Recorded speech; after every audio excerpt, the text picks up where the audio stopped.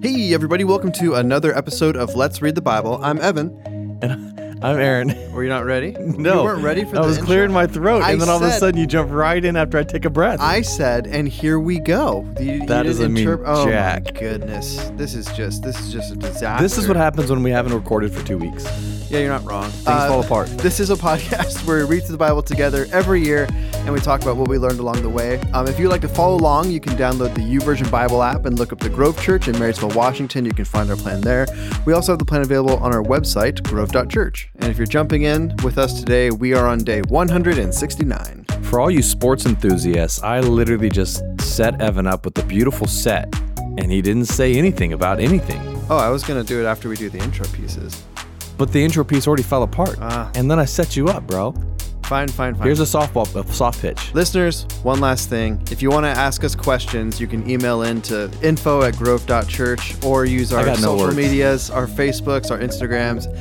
Yes, as Aaron alluded to. The wheels are falling off. As Aaron alluded to, we haven't recorded in a few weeks. So last week we recorded 2 podcast episodes. By the grace of God. Yep, and the plan was we're going to record 2 for 3 weeks in a row, and then that way when me and Ashley's baby comes, that we'll have episodes in the bank. I can take paternity leave. We have iHeart coming up, so we're all good there. And then lo and behold, the day after we record, Joel decides he's going to be, a little punctual, a little over punctual, and just show up 3 weeks early. He was just eager to meet you. Apparently. So. If you don't know who Joel is Evan's son. It's true. Joel Thomas Westerfield, born June 2nd, 2023. 6 pounds, 3 ounces. 3 ounces. Yeah. So just a little guy. Oh yeah, he was technically premature by like 2 days or something, but by the way they define it. So it's a whole thing. But yeah, so mother and baby both doing well. It's fun being a dad. But yeah, definitely took us by surprise. Surprise. So, yeah, we recorded. I'm here. We recorded Thursday, and then Friday morning I woke up to Ashley saying, "Hey, I think my water broke," and then we're like, okay, and then we went, and then it was just Sure enough. So we're a little bit later now, but we didn't want to. So crazy. We didn't want to deprive you. I'm technically on vacation this week, but we didn't want to deprive you of a podcast episode. Plus, I don't know. I really enjoy doing this, and it's nice to get out of the house. We were in the hospital, we were in the house. It's nice to get away for a little bit. Yeah. So we're gonna do that today, and we're gonna continue on with our discussion of. Honestly, we're just doing a bunch of kings this week with some prophets mixed in, some of the minor prophets. So this week. We are going to start off by being introduced to the first queen regnant of Judah. I'm pretty sure she's the only one that actually, by queen regnant, I mean like she's a queen that reigns, like not like there's obviously a bunch of queens of Judah. There's more queens of Judah than there are kings of Judah because all of them have a bajillion wives. So, but she's the first one that reigns over Judah. Her name is Athaliah. When her son Ahaziah, who we talked about last week, dies, she thinks to herself, what would be a good idea? What if I became queen and murdered all of his brothers? And I say his brothers and not her children because it doesn't seem like she's murdering her own children there. It seems like, again, all the kings of Judah have a bajillion wives, so she's probably murdering the sons of other women. So, but yeah, she does that. One makes it away, and Ahaziah's sister, Jehosheba or Jehoshabeth, depending on we'll just call her Beth for short. Yeah, depending on whether you're reading Kings or Chronicles, hides Joash away. So Joash is the one son of King Ahaziah who escapes, and Athaliah, she takes the throne. I'm going to go, listener, I'm sure you're thinking, and this isn't going to be a stretch, someone who just completely murders everyone on their way to the throne, probably not a very good ruler. You're correct. You're so absolutely true. Athaliah is, I was looking at the tier list the other day. I feel like we need to drop some into the worst category, and I think, this is spoilers for the end, I think Athaliah is a prime candidate for someone who belongs in the worst category of the kings. But are you saying we should drop some that we've ranked already into the worst category? And I think we'll do a big retrospective at the end where sure. we can adjust a little bit. But I feel like, we've had a lot of bad kings, and I feel like some of them haven't gotten their due. Some of them maybe deserve to be in the worst. Well, let's be honest. There are some coming today that will fit that category. That is accurate. Pretty easily. Anyways. All right, well, when we go over to the Chronicles passage, we find out that Jehoshabeth is the wife of Jehoiada the priest. And so that gives us a little bit of added context as to why she's doing what she's doing. So she fears God. She's a Yahweh-fearing person. And then we go back to Kings. It's just kind of a less detailed version of the Chronicles passage there. And then going into Chronicles. So Chronicles gives us a lot of the details of this story, but also the reign of Joash of Judah. Spoilers, there's a Joash of Israel as well. We might have talked about him last week. It's all blurring together. Can I just be honest with you? It's blurring together. Yeah, it's that, and then combined with my son was up from 11 to 4:30 last night, so that was I might say some heresy today. Forgive me, Aaron. Just call me out on it. My mind's if the podcast just cuts off, you know why now. Yeah, my mind is not as sharp as I like it to be for this. So anyways, after 6 years, Jehoiada reveals, and this is the priest that helped keep Joash safe, reveals the young prince to the captains of the guard, the Levite temple guards. And here's the thing, right? Remember back in Numbers, there's this whole thing where there's a section of Levites and their whole job is we're going to guard the tabernacle and then the temple. We don't see them in action super often. This is one of the times we get to see them in action where Jehoiada calls on them and they're like, absolutely. So he's going to anoint Joash king, and the Levite guards, their job is to protect the temple while this is happening, which they do a great job of. Jehoiada also gives them the spears and shields of David. So he's kind of letting him know, like, this isn't what you're doing right now. This is an important thing. Do not fail. And so when we jump over to Kings, we see that Athaliah is pretty peeved by this turn of events. I say understandably, not because she's in the right, but I mean, yeah, if you're the queen and they're anointing a king behind your back, you're going to be a little mad about that. She charges into the temple and she tears her clothes and she shouts, treason! This is treason! And Jehoiada is just like, okay, guards, put her to death. However, he tells them to take her outside since he doesn't want to execute anyone inside of the temple. Looking at you, Solomon. Looking at you. We go into the Chronicles passage. There's no significant differences there. Back to Kings. After this, Jehoiada renews the covenant between Yahweh and his people, and we are told that Jehoash is going under a fancy new name here. Jehoash and Joash are the same. Not to be confused with the Joash/Jehoash of Israel and the Joash/Jehoash of Judah, but those are both one person. Oh my gosh, the kings are confusing sometimes. And Jehoash was 7 years old when he took the throne.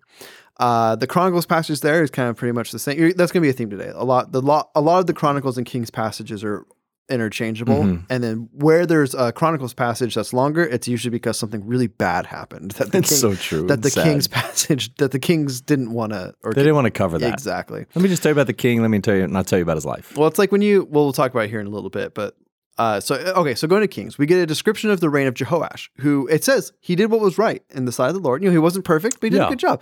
And if all you read was Kings, you'd be like, oh yeah, he's a good king. Joash, awesome, great job, bro. The high places stay in place, but he serves the Lord. He gets some repairs going on the temple. His heart's in the right place, but he doesn't seem to do the best job. It ends up being a pretty modest remodel, but he's trying. Yeah, I'm hearing some clapping happening right now. Yep, so that's the Kings passage. It's 16 verses, and then we jump over to Chronicles, and hey, remember that part about how Jehoash did a pretty good job? Well, maybe not as great Wait, what? as we thought it was. Clapping's starting to fade now. Oh my gosh. And so we get the whole thing going here. Jehoiada makes a covenant before his people, and then here's the thing. Jehoash just after Jehoiada dies, he's just like, you know what? I don't need to serve God anymore. He really just falls down into I don't even know how to describe it. He just doesn't do a very good job. Jehoiada dies, and then Jehoash is confronted by Jehoiada's son, and who is also a priest, whose name is Zechariah. And Jehoash, I'm getting all the names mixed up.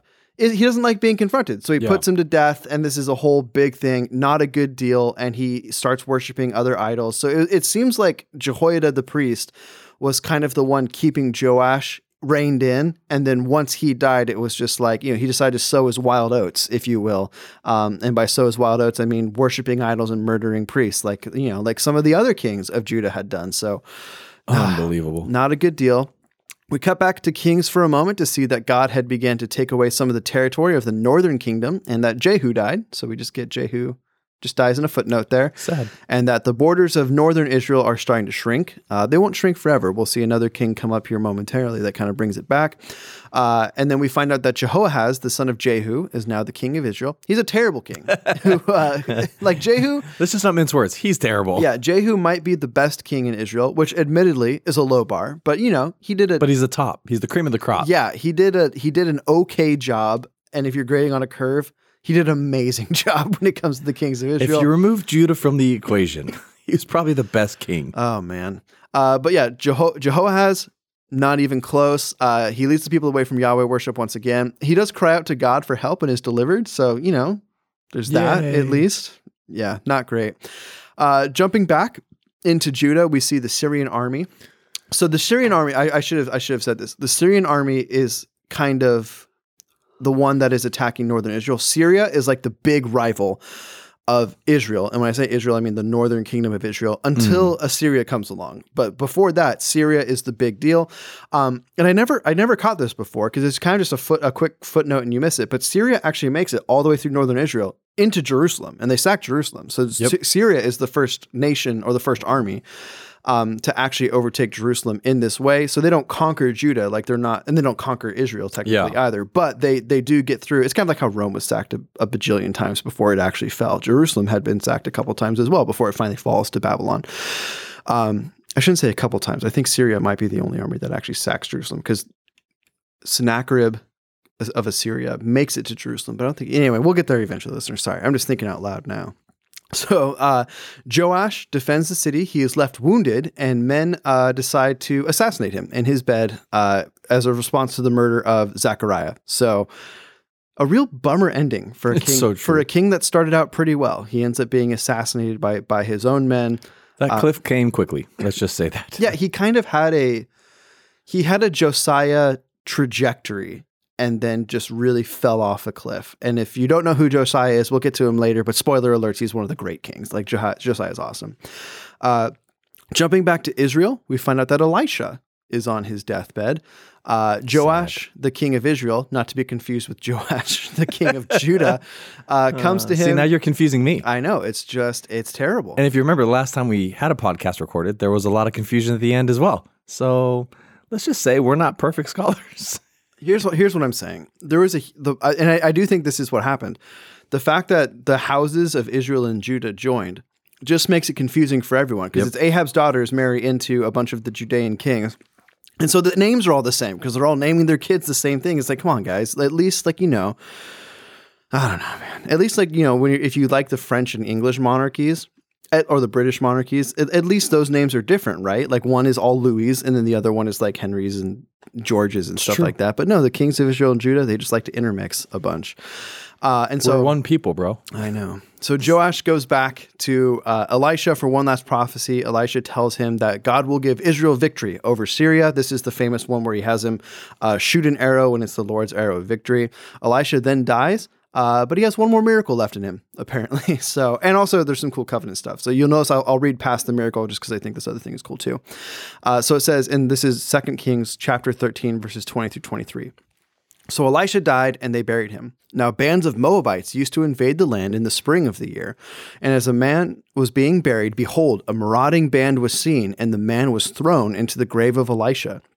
And as soon as the man touched the bones of Elisha, he revived and stood on his feet. That's pretty cool.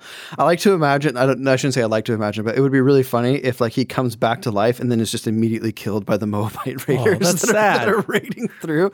But I like to think he made it out. I like to think he ran away. So there you go.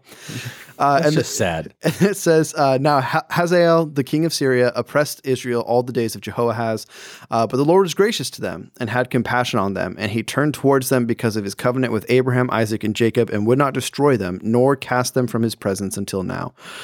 So when you see that until now portion, that gives you a hint of when this was written, because spoiler alerts, in a few generations they are going to be cast away.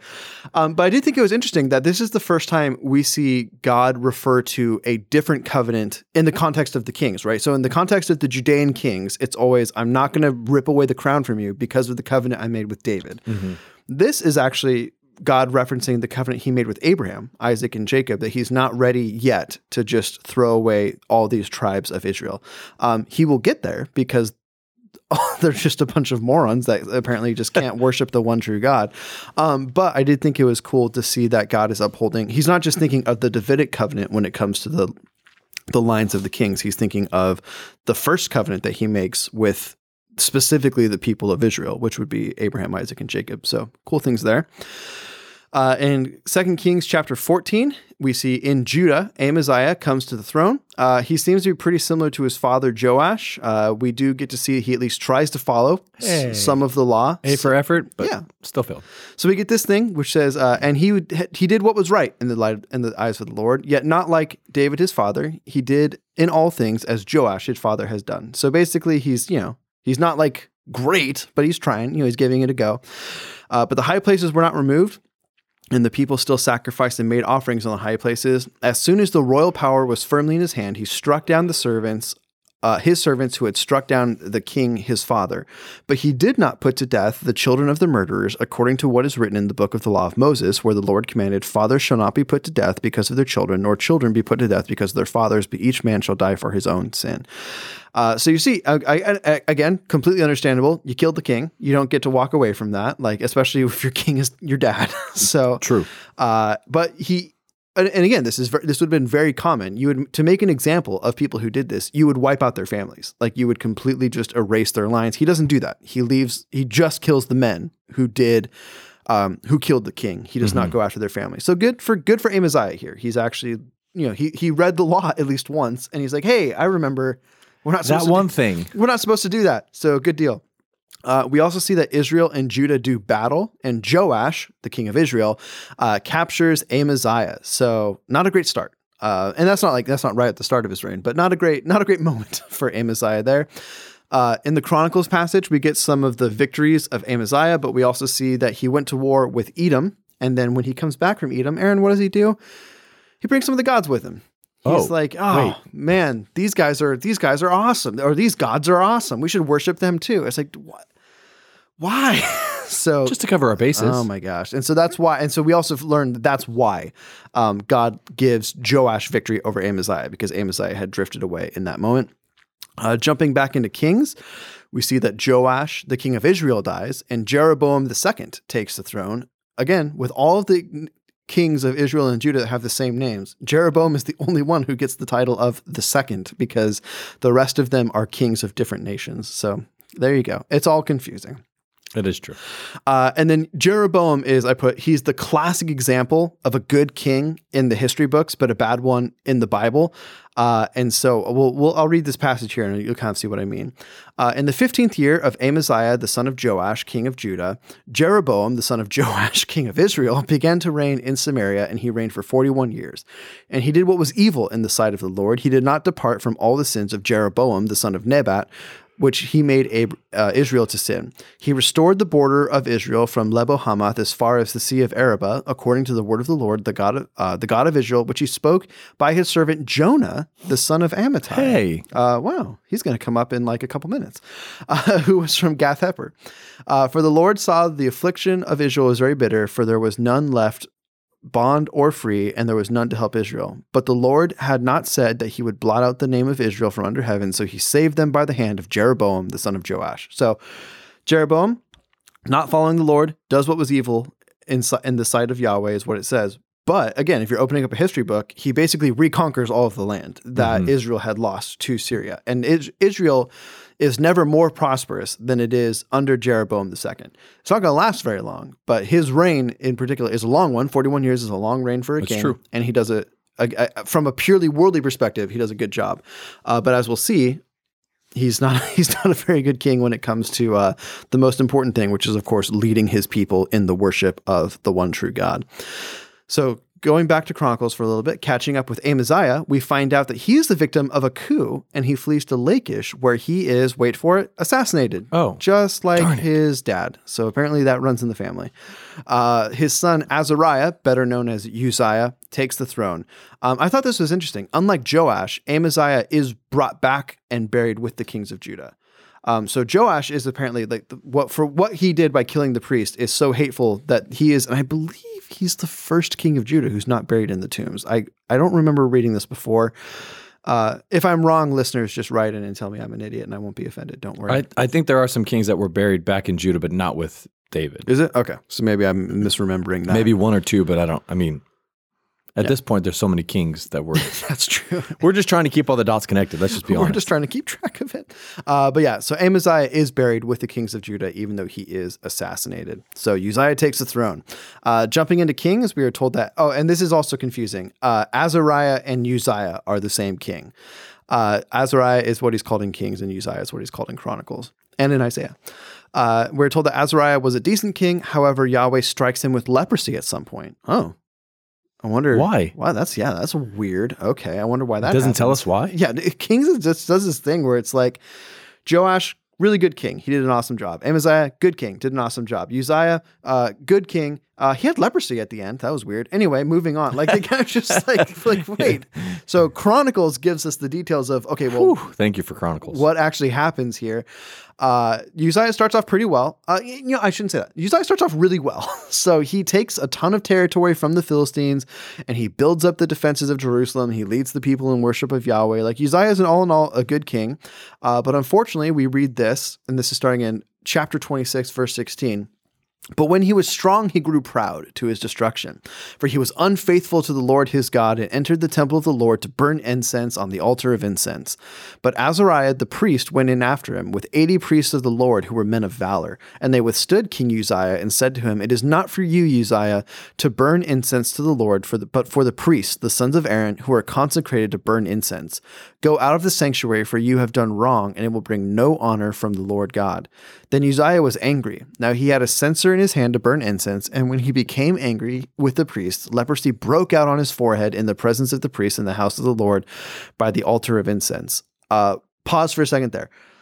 It is so hard to explain how terrifying this would have been. So I think like we have so many things that modern medicine is able to take care of today that we don't really have to experience this very often. Although I think there is still at least one leper colony that still exists. I could be wrong on that. But either way, when the king sees that leprosy is appearing on his body, A, he knows he's probably going to die of this. And then B, he knows that he has to spend the rest of his life without human contact, basically, because it's contagious. And so this would have been an absolutely terrifying thing to have to realize. So it says, "And Azariah the chief priest and all the priests looked at him, and behold, he was leprous in his forehead. And they rushed him out quickly, and he himself hurried to go out because the Lord had struck him." And so you can see here, Uzziah is affected. He knows what's happened here. And King Uzziah was a leper to the day of his death, and being a leper, lived in a separate house, for he was excluded from the house of the Lord. And Jotham, his son, was over the king's household, governing the people of the land. So... yeah, it's a real bummer. Yeah. Not sad. It's kind of a theme of the last few kings where they start off pretty well and then just take off, like they take a big dive. Uzziah, I would say, has a little bit of a better. He fares better than his father and grandfather, but still, it's good reigns that were kind of spoiled by big mistakes at the end. Yeah, it's true. All right, well, we're actually going to take a break from Kings and Chronicles for the rest of my readings, and then Aaron will jump back into a little bit of it. But we're going to talk about a couple minor prophets. So first up, we have Jonah, and he's our first minor prophet of the year. So hey, cool. Good job, Jonah. Jonah is a prophet who ministered during the reign of Jeroboam II. The only other reference we have to him, other than the book of Jonah, is that passage we just read, where it says that according to Jonah, through Jonah, God said that Israel's borders would be restored, and they are restored. So Jonah, all we know of him is that he's delivered good news at least once. Like that's the kind of news that you want to be delivered. And now we're going to get all we know of Jonah is that he delivers good news. Yeah. Well, yeah. All right. So let's get into the book of Jonah. This is a very famous story that if you grew up in the church, you've probably heard it before. But I also think it's incredibly powerful. So we're gonna talk about it a little bit today. We're gonna go a little bit fast just because we don't want this episode to be 3 hours long. Yeah, it could be really long if we. I came in the very beginning of the podcast before we hit record when Evan so abruptly jumped in when I was clearing my voice and said to him, this might be a doozy. So hopefully we can crank through it pretty quickly because, we're scratching the surface here. Yeah, we'll see how it goes. All right, so in chapter 1, we get Jonah's call. Jonah's a prophet. Ooh, ooh, and God calls him to. If you ever seen the VeggieTales movie, that was for you. Nope, never seen it. And God tells him, "Hey, I need you to go to Nineveh and tell them that they are going to be overthrown in 40 days." So basically, he wants Jonah to go to Nineveh and proclaim his judgment, and by his I mean God's judgment over the city. Nineveh is not the capital of Assyria at this point, but it is one of the most powerful cities in Assyria for sure. And so Jonah's told to do this, and he refuses. He does not want to do this. We're not exactly told why. We're just told that I don't even remember if we're told that he is afraid or not. We're just told that he doesn't go. He jumps on a ship bound for Tarshish, which is captained by foreign sailors. There's a big storm that arises, right? So Jonah is on his way. We don't know where Tarshish is, but it seems like it's probably in Spain. It's somewhere very far away that he thinks like, okay, I'm out of here forever. And the sailors, there's a big storm. They know that the sailors are realizing that this storm is going to wreck their ship, and they're all praying to their gods. And so they wake up Jonah, who is asleep, and he's like, "Hey, what God do you serve? Can you pray to your God to see if he's going to help us?" And Jonah goes, "Oh, I serve Yahweh, the one true God, the maker of heaven and earth." And you can kind of just see the sailors be like, "Are you kidding me right now?" And so they're like, I can imagine the looks right now. Like, that would have been helpful to know, Jonah, if your God made the heavens and the earth. And so Jonah's basically, he's like, "I know what needs to be done. Throw me overboard into the sea." To the sailors' credit, they do not want to do this. Like, because I feel like of all the characters in Jonah, I actually think the sailors come out looking the best by the end of it, because they really try to do right by Jonah. They understand that it would be wrong to do this. And so they are trying to make it back to shore as desperately as they can. I also read this really interesting thing. I got into Jonah last year a little bit, listeners, so heads up. But I think it was in the Tim Keller book, or maybe it was in the commentaries. It might have been in one of the commentaries I read. But it was talking about, I don't think it's necessarily from God that Jonah says, "Throw me into the sea." I think basically they're talking about Jonah might just still be refusing to go. Because if Jonah said, "Hey, turn the ship around, I'm disobeying my God, and he wants me to go to Nineveh," I think if they turned the ship around, the storm would have stopped. Mm-hmm. But instead, Jonah wants to be thrown into the sea. And so the thought there is... Because I was reading it too when we were reading through it. Mm-hmm. And so I think I'm going the same... My mind went to the same thought that you're going to think. I think he's trying to kill himself right now. I think I think this is still an act of refusal. Yes. And that the great... Spoilers. The great sea creature that comes and swallows Jonah... I think it's partly God's mercy, but it is also partly like, nope, you're not getting away from doing this. And then the sea creature is the one that brings Jonah back to the shore. So yeah, because I wrote this actually in my Bible when I was reading through Jonah. Is I remember writing, if the sense I get, and he's like, "Yeah, it was me. Just throw me in the sea, everything will be fine." It's still an act of rebellion. It's still an act of, I'm not going to do this. Like that's the perspective I got as I was reading through. Like, was this like him saying, "I'd rather die than do what God's asking me to do"? Like that's the play that I thought I saw. I felt kind of sense going on there when I was reading it. And so. This is open-handed, obviously. I just opened my hand. I'm going to close my hand on for all of you. No, I'm just kidding. But digging my heels. Yeah, it's an open-handed issue, but I actually do. The more I think about it, the more I think that is what's going on in this moment. So there you go. And then Jonah is swallowed by a giant sea creature. And here's the thing: it's a whale. Yeah, we don't know what it is. Big fish. So the word for fish that's used here is literally just the generic word for things that live in the ocean. So it could be like a sperm whale would actually be able to make this happen. If you want to think of a creature that exists currently that could do this, I think a sperm whale is the only one that could actually swallow a human whole for a few days and make it work. I also have no problem thinking that God just manifested a creature that would do this, and then, you know what I mean? Like, that's not a big stretch for me to believe. Whatever you believe, it's not like the word there is not describing one specific species of a thing. Yeah. It could literally be just thing that lives in the ocean is what that word means. Like Pinocchio. And it's also, and I thought this, I read it. Or the Mario movie. Hey, Mario movie is great. But they got swallowed by a fish too. Donkey Kong and Mario. It was more of an eel, but yeah, that's true. That's true. Dude, we were at the hospital for a few extra days, and I had to stay up late with Joel, and so there was definitely a day where like I was so tired. I was like, I need to watch movies that are just short and they're fast, and so I watched the Mario movie, and then I watched Greyhound, the submarine movie, because dude, okay, this is a quick 20 seconds aside. Thanks, listeners. Here's the thing. Number one, movie's awesome because the captain of the ship is played by Tom Hanks, and all he does is pray and kill Nazis. It's amazing. It's just a really good, he's a really great character. He's a great Christian character. But B, the movie doesn't mess around. It's like, here's 5 minutes of, hey, I got my command and I want to marry you someday. And then the fighting starts and it doesn't end until the end of the movie. So it's the perfect, like, it holds your attention. That's what I needed in that moment. I needed to stay awake at 3 a.m. and I was going to watch the Greyhound hunt down some Nazi U-boats. So it was a good time. Anyway, sorry, listeners, that has nothing to do with anything here. Maybe it was a U-boat. Maybe it was a submarine. That's true. I'm just kidding.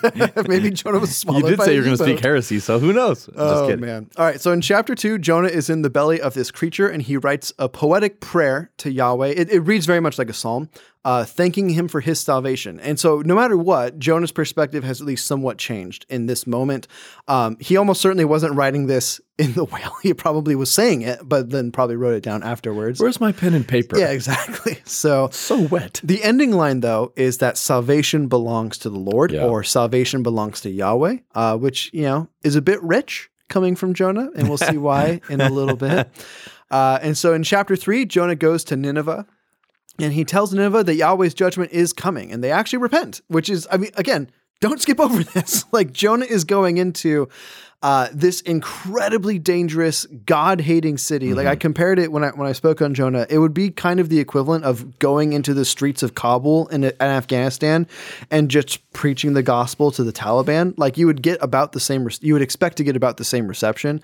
But the people of Nineveh, they listen. And this is one of the great victories of a prophet that we see in scripture. Like, I think this is every bit as incredible as Elijah's, the miracle of God consuming the fire and all the prophets of Baal being put to death.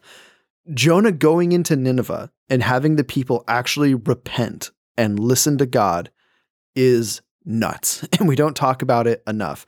And the reason we don't talk about it enough is because Jonah's kind of a dingus. And that's what we get in chapter 4.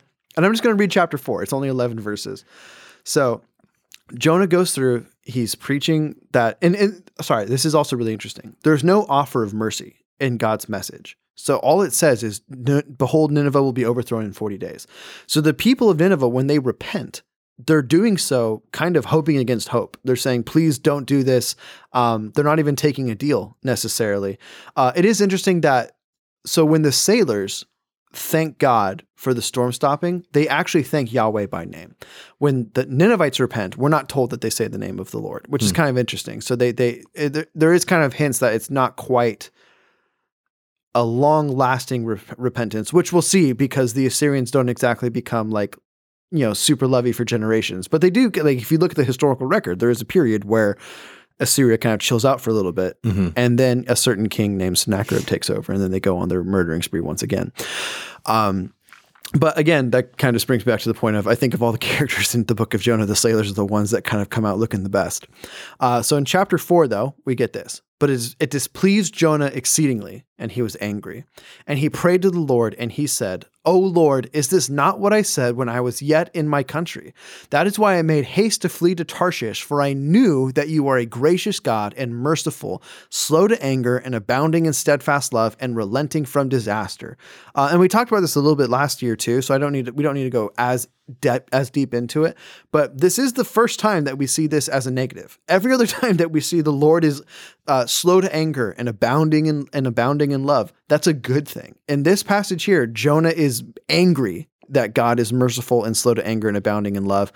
I was talking about how with so many of the biblical characters, the reason they fail is because they don't have an accurate understanding of who God is. Jonah is one of the only characters that fails because he understands who God is, because he's like, I knew it. I knew if I was going to go that you were going to give them mercy, it shows that Jonah understands who God is incredibly well, because again, there is no mention of mercy in the word from the Lord. That is just something that Jonah knows is going to happen. So Jonah's not, it's just crazy to think about how Jonah has he knows enough about the Lord. He has a deep enough relationship with the Lord that he knows that mercy is on the table, and still is angry about it. Yeah. It's like, it's such a massive failing.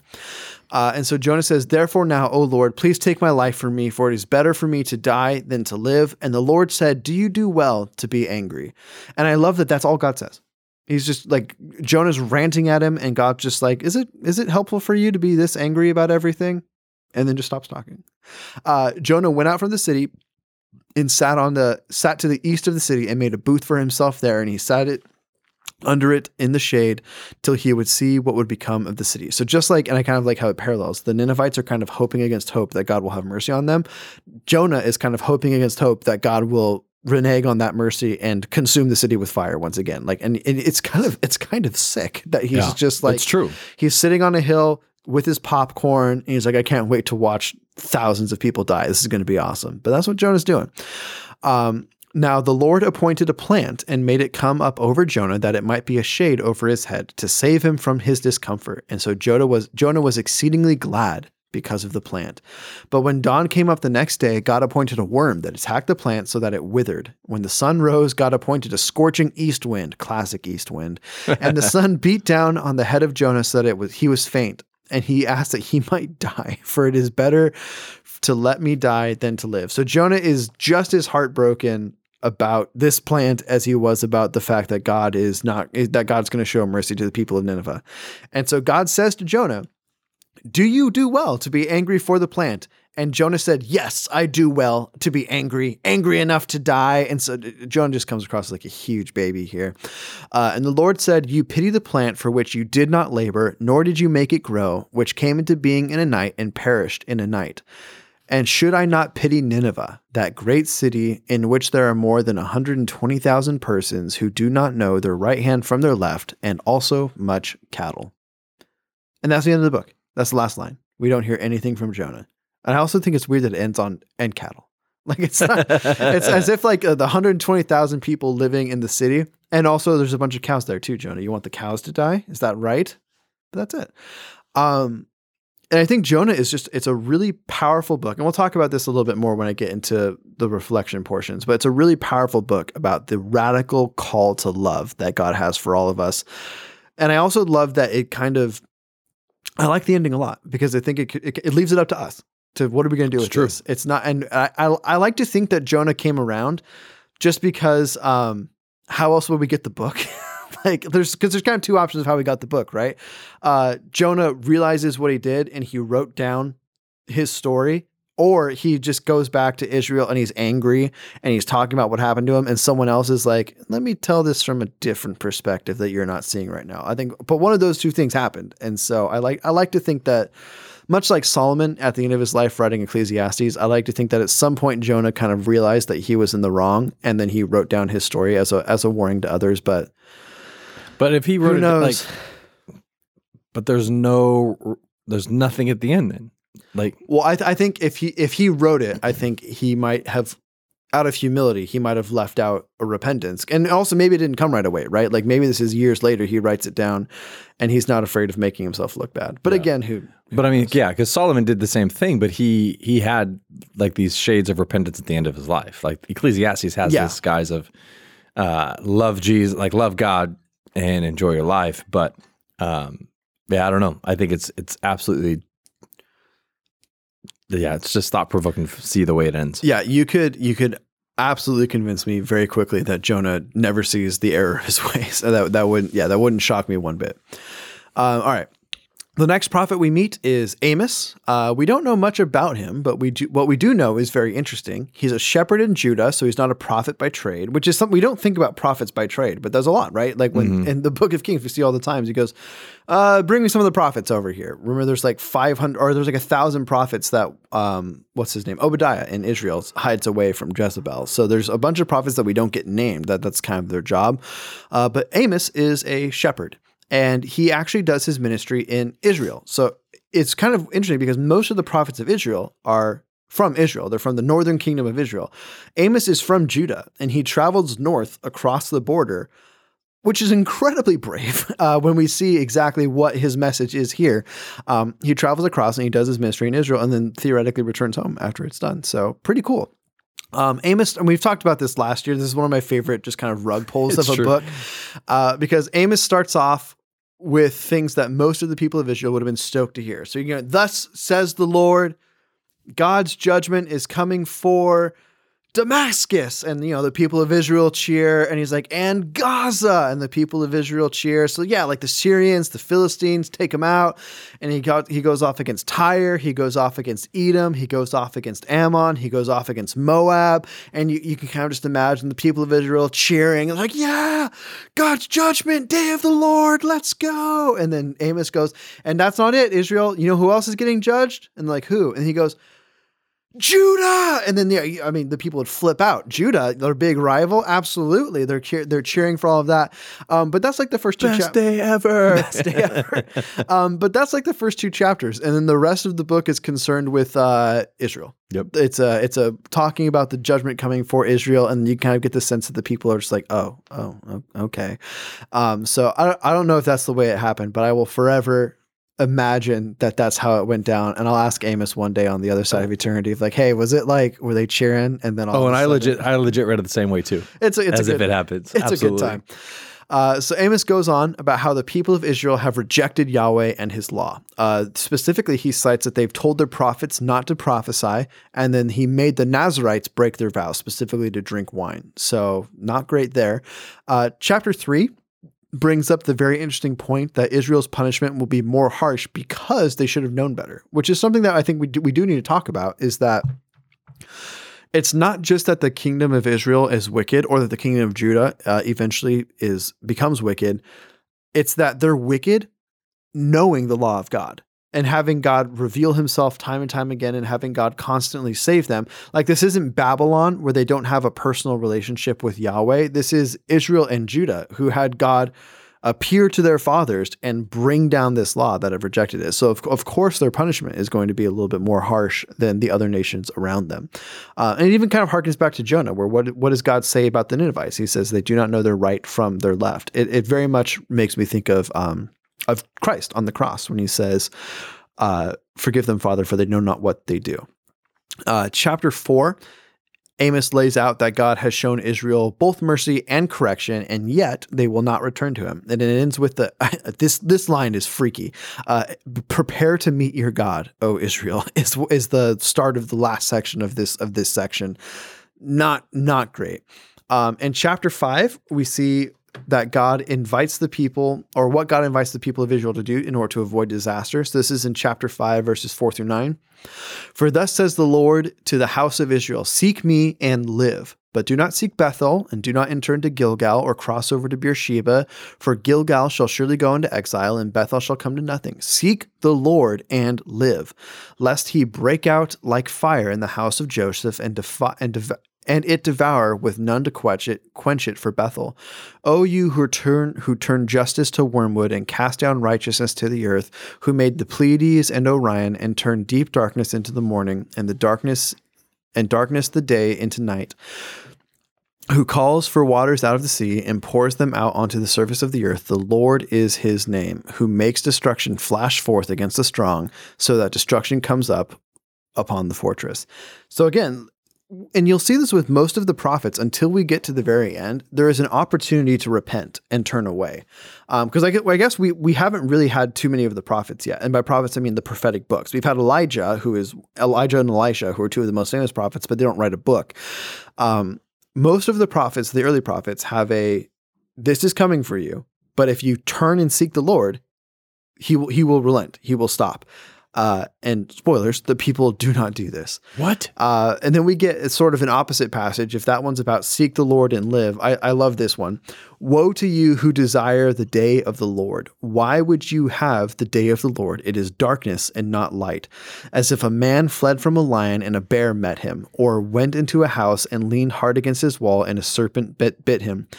Is not the day of the Lord darkness and not light, and gloom with no brightness in it? And I love the picture of, he said, because he's talking about the people of Israel, like, yeah, the day of the Lord, this is awesome. The day of Yahweh, this is going to be great. And he's like, no, like the Princess Bride, I do not think that means what you think it means. And I think the picture is perfect of, it's like a man running away from a lion, escaping, and then immediately getting mauled by a bear, or someone running away from something, getting into his house, leaning against the wall, and then a poisonous snake bites or a venomous snake bites him, right? Like that's kind of the people talking about like, oh, we just hope the day of the Lord will come to deliver us from what's happening right now. No, you don't. It's like a body being thrown on the bones of Elisha, only to be revived when marauders come and kill him. And then get killed by the Moabites, which now I really want to know if that happened. I'd just be so sad. Oh, man. And yeah, we're laughing. Yeah, it would be funny. Sorry. It'd be funny too. I mean, here's the thing, it's comical. They say that time turns tragedy into comedy, and a few thousand years should be more than enough time for us to laugh about a guy getting killed by the Moabites. In chapter 6, Amos continues on the theme of woe to those who are at ease, particularly those in Jerusalem. So there is something, he does go back to Judah for a little bit. Those in Jerusalem who thinks that God's judgment will never come for them. And this is a thing. This is something we see, especially later on in Judah, where they're like, "No, this is Jerusalem. This is God's city. Nothing bad is ever going to happen to this. We have, the presence of the Lord. The glory of the Lord is here." And we'll see in Ezekiel that's not going to stay. The glory of the Lord does not stay there forever.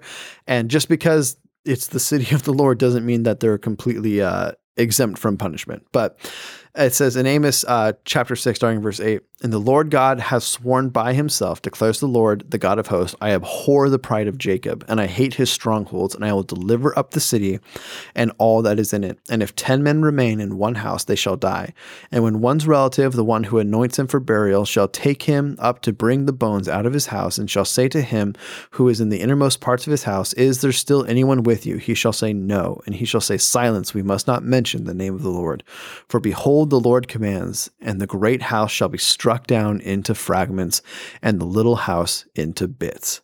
So again, God is saying, like, I can absolutely revoke my protection of Jerusalem, my protection of Judah, my protection of Israel.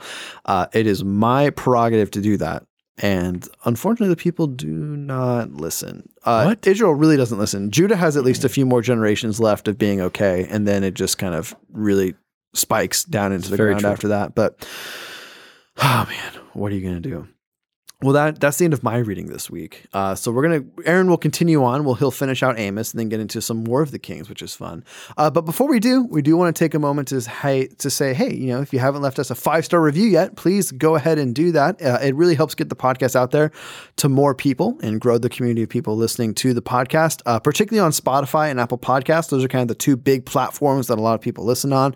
And on Apple Podcasts, you can not only leave a 5-star review, you can leave a written review. And if you do, we will read it on the air, just like we're doing for Mercedes. This one, when I read Mercedes, I kind of laughed a bit because I don't necessarily know how we got correlated to a crime podcast. Oh yeah, but this is what Mercedes says. It says, I was looking for a crime podcast and I found this podcast. So it makes me wonder if we have a title of an old podcast before we just start naming the books, if it's gotta be something with crime. Anyways, and so you gave it a try. You didn't give up on it. You gave it a try, and you say you liked it. I listen to you guys when I fast because after reading the Bible for a bit, my eyes get tired, and you're not supposed to fall asleep when you fast.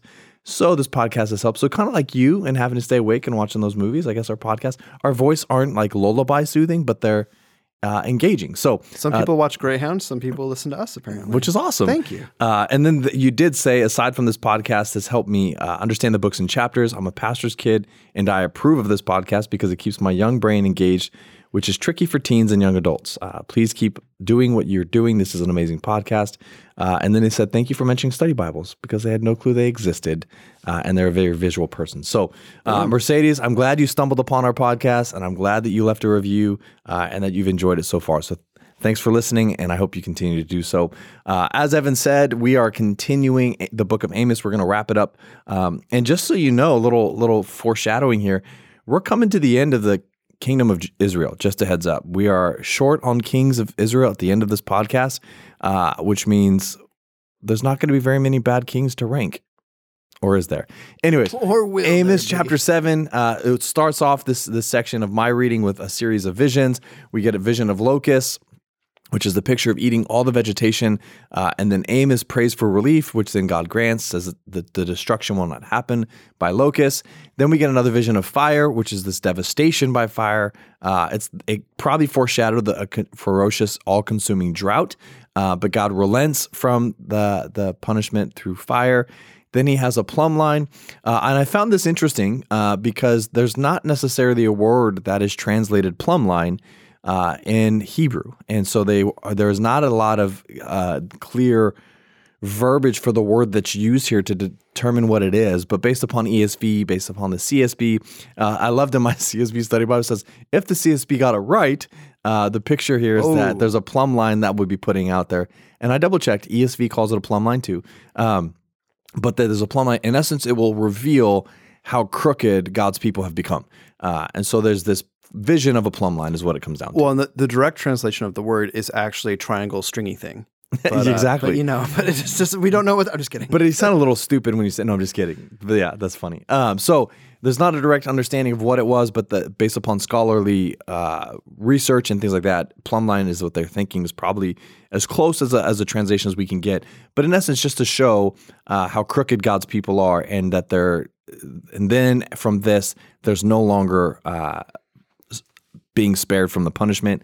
In the middle of these visions, we get this confrontation of Amaziah the priest reporting to Jeroboam about what Amos's ministry is doing. In essence, Amaziah comes to Jeroboam and says, hey, this guy is calling us out. He's not speaking very highly, very fondly. You should do something. So Jeroboam does. Jeroboam comes to him and calls to question his authority and his integrity. In essence, just says, you're not really a prophet worth listening to anyways. You're, in essence, alluding and implying that he's a false prophet. So then we get Amos's response in chapter 7, verse 14 to 15. It says, so Amos then answered Amaziah, I was not a prophet or the son of a prophet. Rather, I was a herdsman, which we already talked about because we kind of understand his origin, but nothing else beyond that. He says, and I took care of sycamore figs. But the Lord took me from following the flock and said to me, go prophesy to my people Israel. So in essence, what Amos is doing is he's attaching his authority to God's call in his life, that he's not a career prophet, but that he's someone who God established as a prophet, which therefore settles his authority as a prophet. After this instance in conversation, we find a fourth vision here in chapter 8, which talks about a fruit basket is what I call it.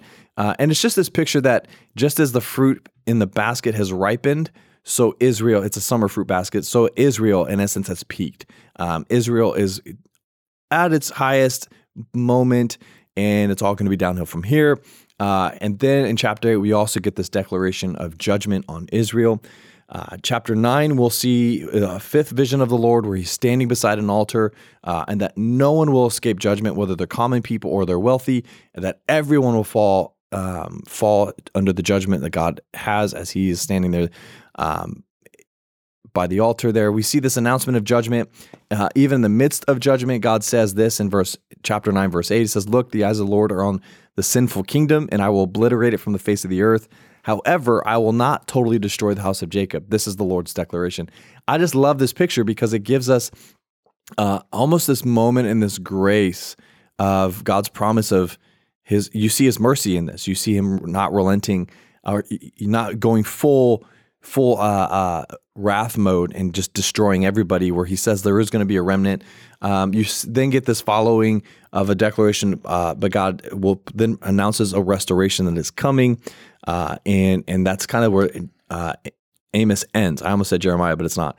Amos ends. That'd be crazy if we went through Jeremiah already. Oh man, that's a big one too, coming. But so we see that with Amos at the end of Amos. It ends hopeful. It ends with the promise of restoration, where God is not going to totally wipe out off the face of the earth his people of Israel. Then we shift into Kings again. We go back to this Second Kings and Chronicles kind of dance that we have done a lot so far in the last few months or last month and a half or so. 2 Kings 14:28 recalls the end of Jeroboam's life.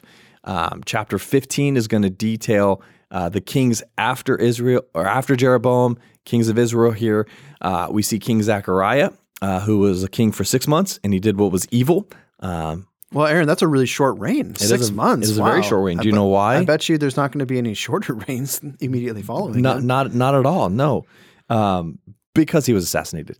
Shallum, he killed Zechariah, and he reigned from Samaria for a full month. So we go from 6 months to a month reign. That's a really short reign, Aaron. Going from 6 months to a month. I bet you there's not going to be a shorter reign immediately following it. No, not at all. No. So then you got Menahem, who killed Shallum, did what was despicably evil. He reigned 10 years, by the way. and did what was evil in the eyes of the Lord. And when I say he did something despicably evil, he actually did a lot more killing. This is where he actually he took pregnant women and ripped the babies out of them, which is despicably evil. So that's not a fun one. Aaron, I'm not gonna lie to you. I feel like a fool because I thought the 10 days guy was coming up next, but then I realized we talked about him last week, didn't we? Well, I was wait a minute. Now 10 years. Now all the listeners think that I'm an idiot. No, listen, you're just baby brained. So it happens. You can now use that as an excuse for the next 18 years of your life that you've been in a parenting fog. So thank you for that grace. I got you, bro.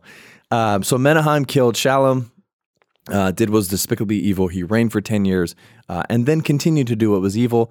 I call this one, this is Pekahiah. He reigned for 2 years. He also did what was evil in the eyes of the Lord. Go figure, kings of Israel. Then you got Pekah. I like to think of him as Pikachu, but this is Pekah.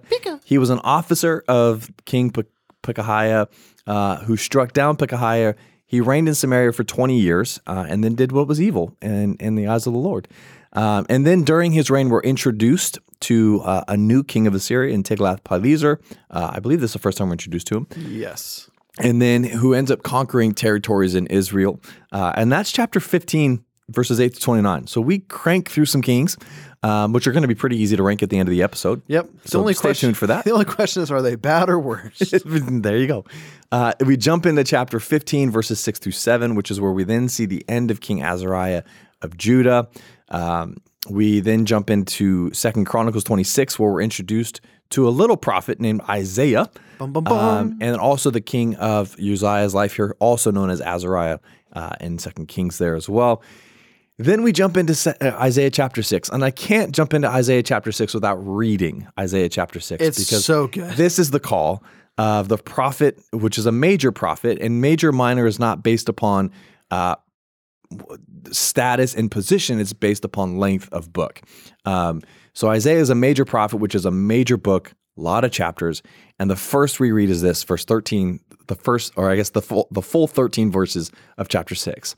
It says, "In the year that King Uzziah died, also known as Azariah, I saw the Lord seated on a high and lofty throne, and the hem of his robe filled the temple.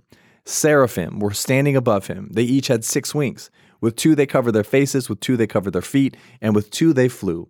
And one called to another, 'Holy, holy, holy is the Lord of armies. His glory fills the whole earth.'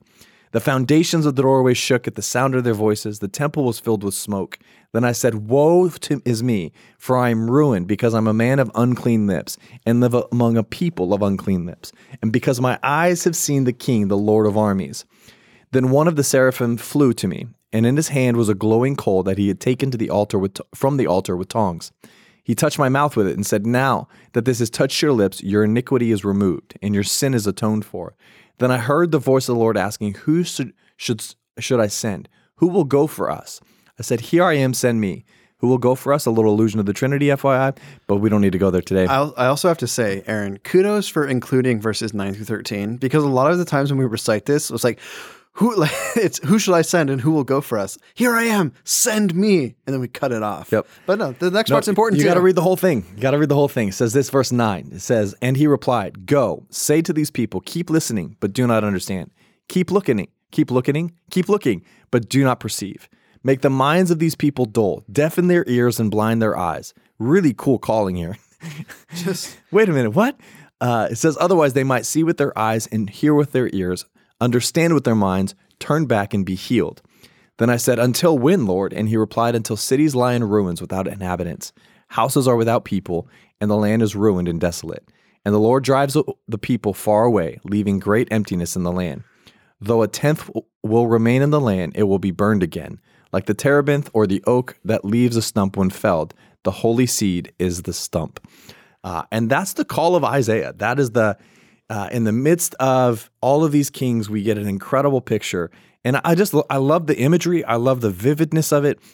And I think as I try and think about, if I'm Isaiah, what is going through my mind right there?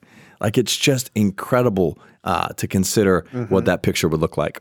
No, it's kind of up there with Ezekiel as far as like just really being able to paint a picture of what Isaiah is seeing. And so that's why it's one of the favorite passages. And it's a lot of people's like among their favorite passages in the Old Testament. And it's one of mine for sure. It's so cool and so powerful. And also so interesting that Isaiah's call is basically you're going to be a prophet and no one's going to listen to you. Yep. So and you're going to do it till everyone's gone. So that's fun. Wah, wah. So then after we read the call of Isaiah, we then shift back into 2 Kings where we see Jotham, who is the son of Uzziah, steps into place as king after Uzziah had died. Jotham is 25 years old. He reigned 16 years, and it says that he did what was right in the eyes of the Lord, like Uzziah. Now, that's great. That's a good thing to end on. Good job. Good job, bud. So then we get 2 Chronicles 27, it's a parallel account of Jotham becoming king. And then we're introduced to another prophet. So in this span of time, there is a ton of prophets springing up. And I think that's one of the things I love as a kind of a side note for a second. That's what I've loved about the chronological reading plan so far this year, is you're beginning to see a whole lot of overlap. And you just see all of the different instances. Now, it's been... can I be honest with you? It's been a little tedious and a pain to go back and forth. But I love the fact that we're able to see pictures and understand, even though it does get a little confusing at times, we're able to see that the picture of and the history of Israel and Judah come together and also fall apart. So we're introduced to Micah. Micah chapter 1. He was a skilled orator. I love this. I stole this from the CSB study Bible I have. It says that he was a skilled orator and master of metaphors with a genius for wordplay and blunt, vivid imagery. I could never be described that way. I think, Evan, you're closer to being described that way than me. I don't know about that. Well, yeah, than me easily. But I just thought it was such a fun way to say it and see it. This is kind of Micah. So as you read the book and the book of Micah, you'll see a lot of this oration and metaphors and imagery. It also says in the study Bible, it says few prophets saw the future more clearly than Micah. And it gives them kind of a checklist item of the things that will be covered in this book. It says that he prophesied the fall of Samaria. He talks about Jerusalem's destruction. He'll prophesy the Babylonian captivity and the return of the exile, as well as the birth of God's future ruler or Davidic ruler in Bethlehem, a.k.a. Jesus. And so he prophesies all of these things.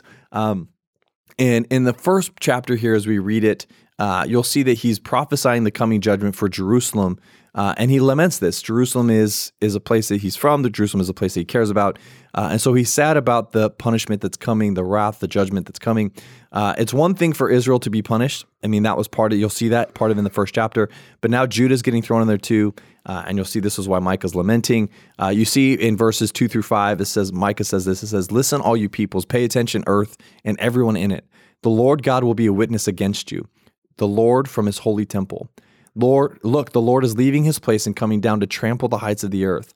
The mountains will melt beneath him, and the valleys will split apart like wax near a fire, like water cascading down a mountainside. All this will happen because of Jacob's rebellion. All this will happen sins of the house of Israel. What is the rebellion of Jacob? Isn't it Samaria? What is the high place in Judah? Is it Jerusalem?" And so I just love, again, this is where you see even a snapshot of the vivid imagery and the wordplay that he gives. And so we're gonna find that all through the book of Micah. We then jump to 2 Kings chapter 16, verses 1 through 9, where we're introduced to Ahaz, who's Jotham's son, who's 20 years old when he reigns, and he reigns for 16 years. And he follows Israel's example, which is a really great job, Jotham, for being smart like that. And then he sacrificed his son into the fire and following pagan practices here, which Evan really loves. This probably throws him in the worst category that we'll get in eventually. But also during Jotham's reign, he was attacked by Rezin of Aram and then Pekah of Israel, where they both teamed up to attack Judah, but they couldn't conquer it. They couldn't conquer him at all. And then he aligns with Tiglath-Pileser, and the king of Assyria comes up and kills Rezin from Aram. 2 Chronicles 28, 1 through 15, gives us, the first 7 verses gives us a little more detail on what actually happened with the battle between Ahaz and Rezin and Pekah. But it also details that captives were taken from Damascus by Rezin, and then 120,000 Judah warriors were killed by Pekah in one day. And then we're introduced to this guy named Oded, who's a prophet in 2 Chronicles here, where Israel ended up taking captive 200,000 of their own people. And then the prophet Oded arrives in this. So this battle's going on. This battle's raging between king of Aram and Rezin, and then also the northern kingdom of Judah, where they've teamed up to then take on the kingdom of Judah. And so then as the Israelites are taking 200,000 people of their own captive, Oded shows up and says this, 2 Chronicles chapter 28, verses 9 through 15. It says, a prophet of the Lord named Oded was there. He went out to meet the army, came to Samaria and said to him, look, the God of your ancestors handed them over to you because of his wrath against Judah, but you slaughtered them in a rage, and that has reached heaven. Now you plan to reduce the people of Judah and Jerusalem, male and female, to slavery. Are you not also guilty before the Lord your God? Listen to me and return the captives you took from your brothers, for the Lord's burning anger is on you. So he shows up and then rebukes the Israelites and then gives them an option. You can either continue in your ways and God's punishment will be poured out to you, or you can send them back. And so you see a really cool response of the Ephraimites or the Israelites where they end up staying, the leaders of the army stand in opposition to what the Israelites were doing. They end up clothing the captives that were naked. They cared for them and then brought them back to Judah and Jerusalem. And it's kind of was like a little hopeful moment that we see in the book of 2 Chronicles there as they're wrapping up that battle. We then shift into Isaiah chapter 7 through 11, which is where we'll end the reading this week, is in these chapters. Isaiah chapter 7, it talks about the prophetic ministry to Ahaz specifically from Isaiah. During this fight that was raging between Pekah and Rezin and Ahaz and Tiglath, we're introduced to Isaiah's son. We also see Isaiah prophesies to Ahaz that Judah will not be conquered by Rezin and Pekah. And then we're given what I would say this prophetic milestone in chapter 7, verses 10 through 17. It says, then the Lord spoke to Ahaz, ask for a sign for the Lord your God. It can be as deep as Sheol or as high as heaven. But Ahaz replied, I will not ask. I will not test the Lord. Isaiah said, listen, house of David, is it not enough for you to try the patience of men? Will you also try the patience of my God? Therefore, and this is where this is the prophetic milestone is what I put out there. Therefore, the Lord himself will give you a sign. See, the virgin will conceive, have a son, and name him Emmanuel. By the time he learns to reject what is bad and choose what is good, he will be eating curds and honey. For before the boy knows to reject what is bad and choose what is good, the land of 2 kings you dread will be abandoned. The Lord will bring on you, your people, your father's house, such a time as has never been seen since Ephraim. Separated from Judah, he will bring the king of Assyria. And so Isaiah continues to proclaim what will happen on the day of judgment. But I think it's important to understand, like, this is a moment where Isaiah and let me go to chapter 8 before I say this. Chapter 8 of Isaiah talks about the coming Assyrian invasion, followed by the explanation that the Lord is their only refuge, that you can't have any hope in anything you do except that the Lord is the only refuge. And we see in this moment, going back to 7 and 8 here, where Isaiah and this prophetess end up having sex, having intercourse, having a baby, and it almost becomes this immediate fulfillment of the prophecy that was given in chapter 7 that I just read. Now, the milestone is in chapter 13, or really chapter 14, where the Lord himself will give you a sign. See, the virgin will conceive, have a son, and name him Emmanuel. If you are unfamiliar with this text, it's an allusion that we find in the New Testament about the coming Messiah, where this prophetic word is not just taken out of Isaiah specifically, but it also shows the foreshadowing of the Messiah in Christ. But you also see kind of a dual fulfillment here. You see one where the fulfillment can be with this son that is born from between Isaiah and this prophetess, but really has greater implications, because the one thing about it is the prophetess isn't a virgin. So it's not an entirely accurate fulfillment, but you do see an immediate fulfillment in the baby being born, and before he can determine what's good or bad, the 2 houses fall. And so there's fulfillment there, but we also see in the New Testament it's drawn to a foretelling of the Messiah. So it's a pretty big milestone from the prophetic literature, in my opinion. But that's chapter 7, leading into verse 8. And then we get to chapter 9, where it talks about the birth of the Prince of Peace. And so I want to read chapter 9, verses 2 and 3. It says, "The people walking in darkness have seen a great light. The light has dawned on those living in the land of the darkness. You've enlarged the nation and increased its joy. The people have rejoiced before you as they rejoice at harvest time and as they rejoice when dividing spoils." And it's this picture where the Assyrian invasion brought a great darkness in the context of when it was spoken, but they're given a reason to hope that God is still the provider, protector. But in Matthew, we also see this same passage being used in reference to Jesus's ministry. And I'm reading these because it's passages we're familiar with if we've been in church long enough and heard the Christmas story and about the coming Messiah, and we've gone through a season of Advent. But what we also can see is that it wasn't just a conversation for the coming Messiah. It was also being played out in front of the Israelites in the current time. It wasn't just an illusion. It was actually also present and impactful in the moment as well. And so you see this in chapter 9, where there is this connection to the coming Messiah as we read the New Testament, but it was also applicable to the Judahites, if you will. During the time of Isaiah, we continue chapter 9 and into 10. We see it's the foretelling of pride, the pride of God's people, where they see something destroyed, but then they say, you know what? We'll be able to build it back. They're putting faith and trust in their own ability to rebuild and provide. So then God proclaims to them, Isaiah chapter 10, verses 1 through 4. It says, "Woe to those enacting crooked statutes and writing oppressive laws, to keep the poor from getting a fair trial and deprive the needy among my people of justice, so that widows can be their spoil and they can plunder the fatherless. What will you do on the day of judgment when devastation comes from far away? Who will you run to for help? Where will you leave your wealth? There will be nothing to do except crouch among the prisoners or fall among the slain.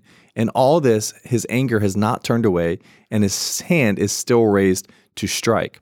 And so chapter 9 and 10, we see this pride and this egotistical, self-centered thinking, like we will become our own saviors. We will enact our own laws. We will live according to our own means and our own ways. And when God obviously knows this is happening, but then he responds, it says, these are the things you're doing. You're erecting statues. You're writing oppressive laws. You're keeping the poor. You're not taking care of the poor and the needy. You're not going to give them justice. The widow is not able to be provided for, and the fatherless are left to be used for whatever you desire. Punishment's coming. When you live to your own means, how are you going to have salvation? How are you going to find help? The best thing you can do, and this is the vivid picture for me, there will be nothing to do except crouch among the prisoners or fall among the slain, because God's wrath is coming. Continuing in chapter 10, we then see after this moment, Assyria as God's chosen instrument for punishment and wrath. So then it's the coming Assyrians and the armies that is going to be used by God as an instrument to judge his people. And God then declares a woe to them, as we'll see in chapter 10, because they didn't realize that they're only an instrument for God's punishment on his people. See, Assyria, you'll see this, it implies that Assyria thinks that they're doing this according to their might, and as such, God will turn on them and punish them once he is done with them. We see the promises of a remnant of God's people, which is always something beautiful and something to be, I would say it's if we're going back to Psalms where it talks about Selah moments, I think when we see that God is promising a future restoration, where we see that God is relenting from a total annihilation and destruction, where there's a remnant of God's people that will still be around, it's worth taking a moment and be like, man, God, you're so faithful because you are unrolling your will on earth as it is in heaven. So I think there's a beautiful moment here. And then we see judgment in chapter 10 of Assyria is foretold. In chapter 11, we see the foretelling of God's provided ruler, and then as well as a subsequent impact on creation. And we see this in chapter 11, verse 1 through 9. It says, "Then a shoot will grow from the stump of Jesse, and a branch from his roots will bear fruit. The Spirit of the Lord will rest on him, a spirit of wisdom and understanding, a spirit of counsel and strength, a spirit of knowledge and of the fear of the Lord. His delight will be in the fear of the Lord. He will not judge by what he sees with his eyes. He will not execute justice by what he hears with his ears. But he will judge the poor righteously and execute justice for the oppressed of the land. He will strike the land with a scepter from his mouth, and he will kill the wicked with a command from his lips. Righteousness will be a belt around his hips. Faithfulness will be a belt around his waist. The wolf will dwell with the lamb. The leopard will lie down with the goat. The calf, the young lion, the fattened calf will be together, and a child will lead them. The cow and the bear will graze, their young ones will lie down together, and the lion will eat straw like cattle. An infant will play beside a cobra's pit, and a toddler will put his hand in a snake's den. They will not harm or destroy each other on my entire holy mountain, for the land will be as full of knowledge of the Lord as the sea is filled with water. And that's the prophetic utterance that we get in chapter 11 of Isaiah, where we're wrapping up this week's reading. And I think it's such an incredible, first off, it's an incredible picture that I think is something that obviously God is alluding to. We see that this allusion to the coming Messiah, who's this new Davidic ruler, who is the branch coming out of the shoot of Jesse, who is out of the stump of Jesse. And we see this fulfillment, and we see what's going to happen. There's going to be peace. There's going to be tranquility. There's not going to be this hostility. And sin, which has ravaged the earth up to this point, will no longer have a hold on it. And all of creation will be in a place of settling, in a place of peace. And so we see this juxtaposition, this contrast between God's people saying, look what we will do. We will take care of ourselves. We will provide for ourselves. We will judge the way we want to judge. And God's saying, no, that's not going to happen. You don't judge righteously. And he's then talking and alluding to the future judge, which is his son, which will come to the earth in the future years. And that's kind of where we wrap up this week's reading. There was a whole ton there that we got to cover. This is a long one. I thought it was going to go even longer than this, but I'm glad we were able to get it at least somewhat concisely talked about. So, but before we wrap up today, we do have a couple segments left for you. First up, we're going to rank some kings and queens. All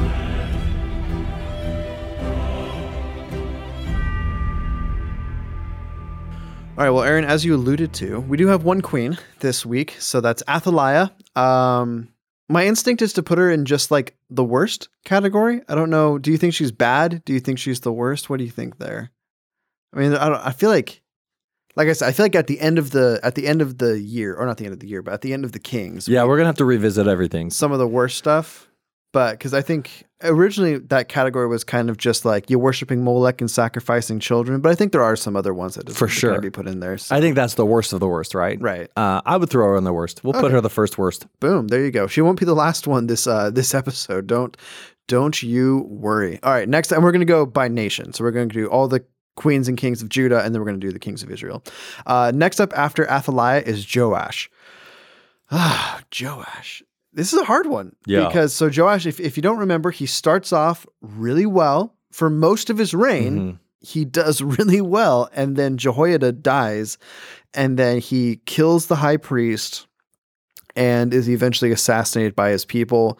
I don't think he's the worst by far. I also don't think he can be in the good kings ranking because I think his fall is just a little bit too much. So do you think he's an okay king or is he a bad king?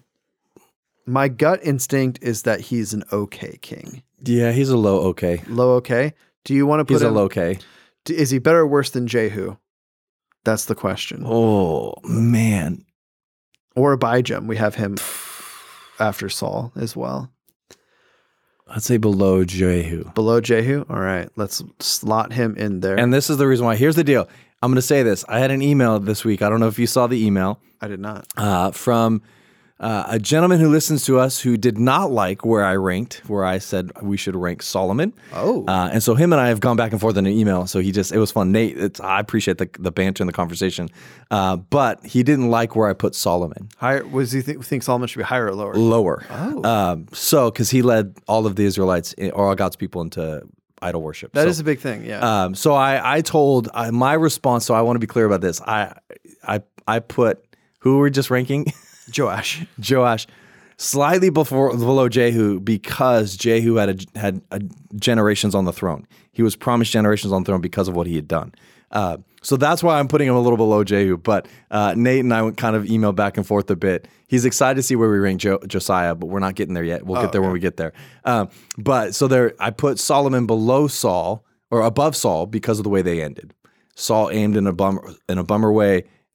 Solomon, I get the vibe that he kind of ended more up because he kind of reflected on his life and had some repentant moments. Anyways, so it was fun. So I'd figure I'd give Nate a shout out for the email. I like it. Okay, Amaziah, son of Joash. I feel like he's like whatever Joash is. I feel like Amaziah is like a notch above. Yeah, I would say like I would agree. All right, so Amaziah goes right after. Oh, I guess do you want to go after Jehu or do you want to go before Jehu?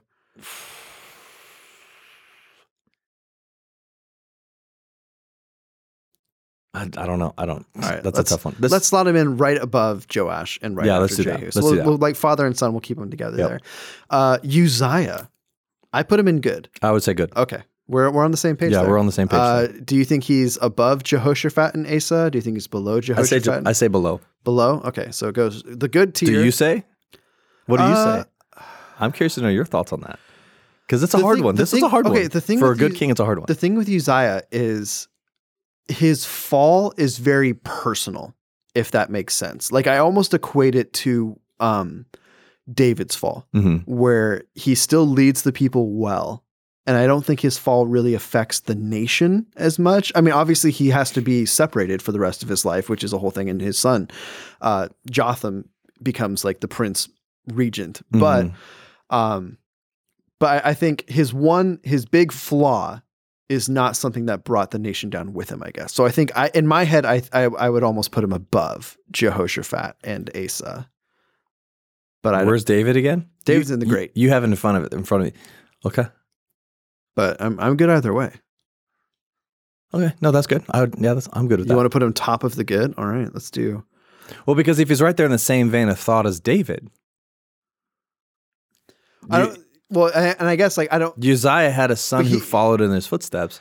David did not. Yeah, well, I will say with Uzziah though, the other thing is he did not take down the high places, and I think that's one of the big markers of being between good and great. Yeah, is that, and that's true. That's very true. Okay, Jotham, son of Uzziah, where do we want to put him? I'd say put him with his dad. Yeah, I mean they were like father son. There's a few kings. It's interesting how a lot of the good kings or even the okay kings are kind of they follow after their fathers, and then when you get to the great kings, none of the great kings have even good sons. So it's a whole sad thing. It's a sad truth. And then the last king of Judah is Ahaz that we're ranking today. Where do you want to slot him at?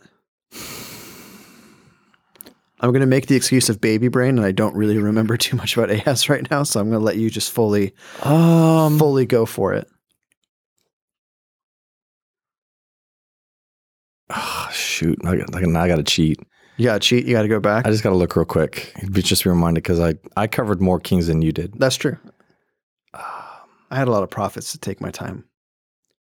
Oh, he's bad. He's like worst. Is it? Okay. He sacrificed his son. That's what. Oh, did he? That's why I had to second guess it for a second. Okay. Yeah, Ahaz, right. Jotham's son, right? Sorry, everyone. 20 years, reigned 16, followed his example, then sacrificed his son. I knew, I was like, he's not good. That's why. Is he okay? But no, that's why he sacrificed his son. I blame my baby brain for not being able to remember that. It was funny because it was under my section. I should have remembered that. Okay, worst. Ahaz is at the bottom of the worst right now. Freaking child sacrificing Molech. All right, Israel. Technically, we should have ranked Jehu this week, but we already ranked him last week. Oopsies. So next up, Jehu's son. These ones will go quicker. Jehoahaz. I'm assuming we're just going to slot him right into the bad. Yeah, bad. Do you want to? I guess the only questions with these ones are if we think they should go above or below. If we think they should go into the worst categories. Jehoahaz. Boy, that's a hard one to spell. Okay. Joash of Israel. He's bad. Okay. I don't know about worst yet. All right.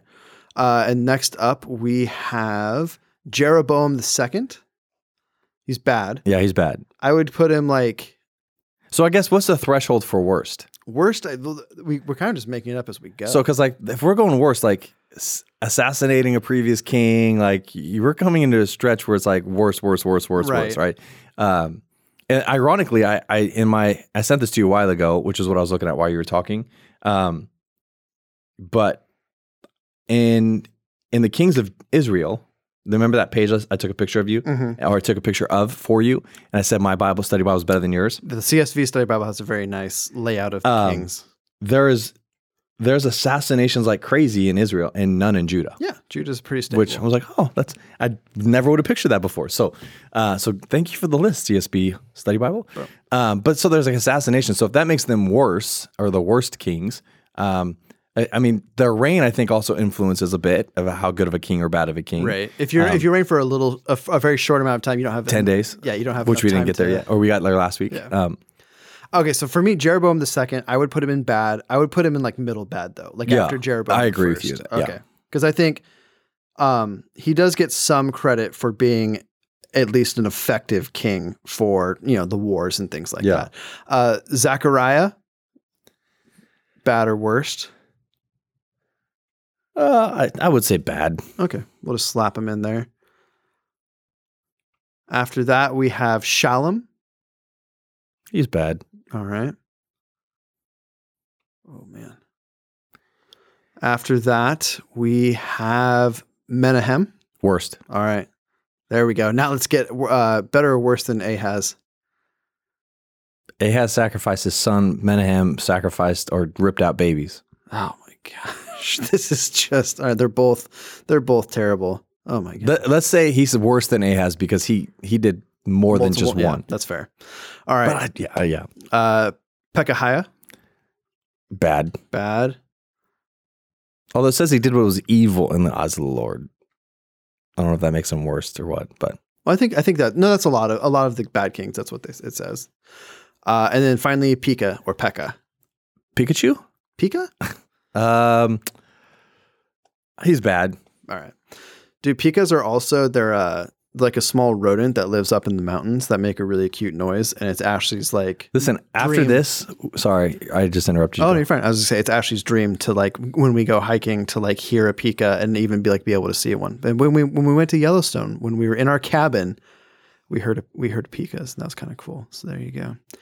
Well, listeners, that wraps it up for our ranking of kings. I think this will be the longest one that we do. And after this, we're going to be... Yeah, we only have one more king in Israel. Yep. And then not very many more in Judah. And the ones we have are going to be, let me tell you, listeners, a real roller coaster of going between some great kings and some real bad ones. Very true. But before we wrap it up this week, let's talk about what we learned today.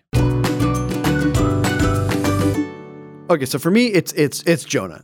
Jonah, I think, is one of the most fascinating books of the Bible, particularly because of and I said this earlier in the episode, the radical love that God calls us to. And I think that sometimes we don't recognize that radical love and radical forgiveness. And the person for better or for worse, the person I always contrast with Jonah in my head is St. Patrick, of obviously much later. But both of them are being oppressed by a foreign nation. Both of them are called by God to go to that foreign nation. In Patrick's case, he was a slave in Ireland, and then he goes back eventually. And then Jonah absolutely hates this call and refuses to go for a long time, and then fails. Even though he succeeds in the fact that Nineveh repents, he fails in his own personal character. Whereas Patrick spends the rest of his life in Ireland among the people who had oppressed him. So much so that I think a lot of people forget that he's British. He's not Irish, right? And I think the story of Jonah is a powerful story of realizing that Jonah had every right to hate the Assyrians, and no one would have blamed him for that. This is not a case where the Assyrians were a bunch of good guys and Jonah's a racist, right? No, the Assyrians are oppressing Israel. They're at war with Israel. They want Israel wiped off the face of the earth.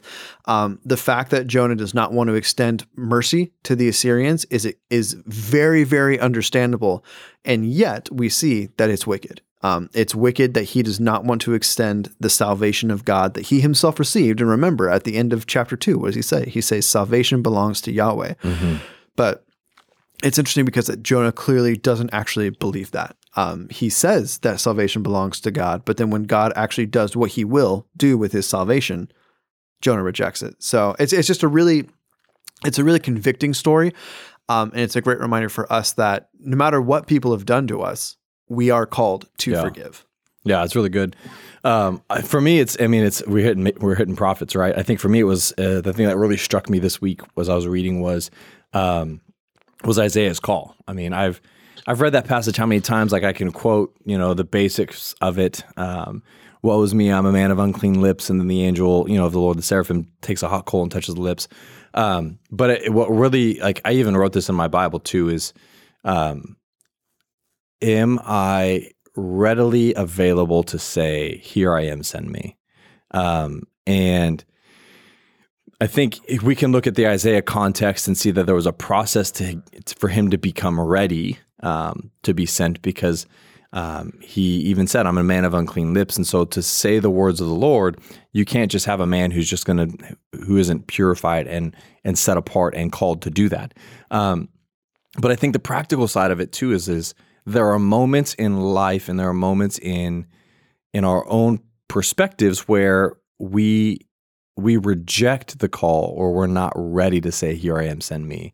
And it kind of falls in line a little bit with even the whole call and picture of Jonah, where Jonah, rejected the idea of going to Nineveh because of his understanding of God's grace and mercy and forgiveness there. But with Isaiah, it was a readiness and an availability. And so it kind of has challenged me just to be thoughtful in the sense of, God, where am I saying no to you asking someone to go? Because I think in that moment too, like Isaiah is the one that's there.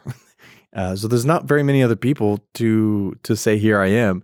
And so it's on Isaiah in that moment to be responsive and willing to go. And so I think that as I look about my day, as I look about what's the right thing to do, the next right thing to do is, am I willing to say, here I am, let me do it. Like, let me go and represent what you ask, and let me say what you say. And also the discomfort of saying what Isaiah was told to say. Like, am I willing to say yes no matter what I'm told to do?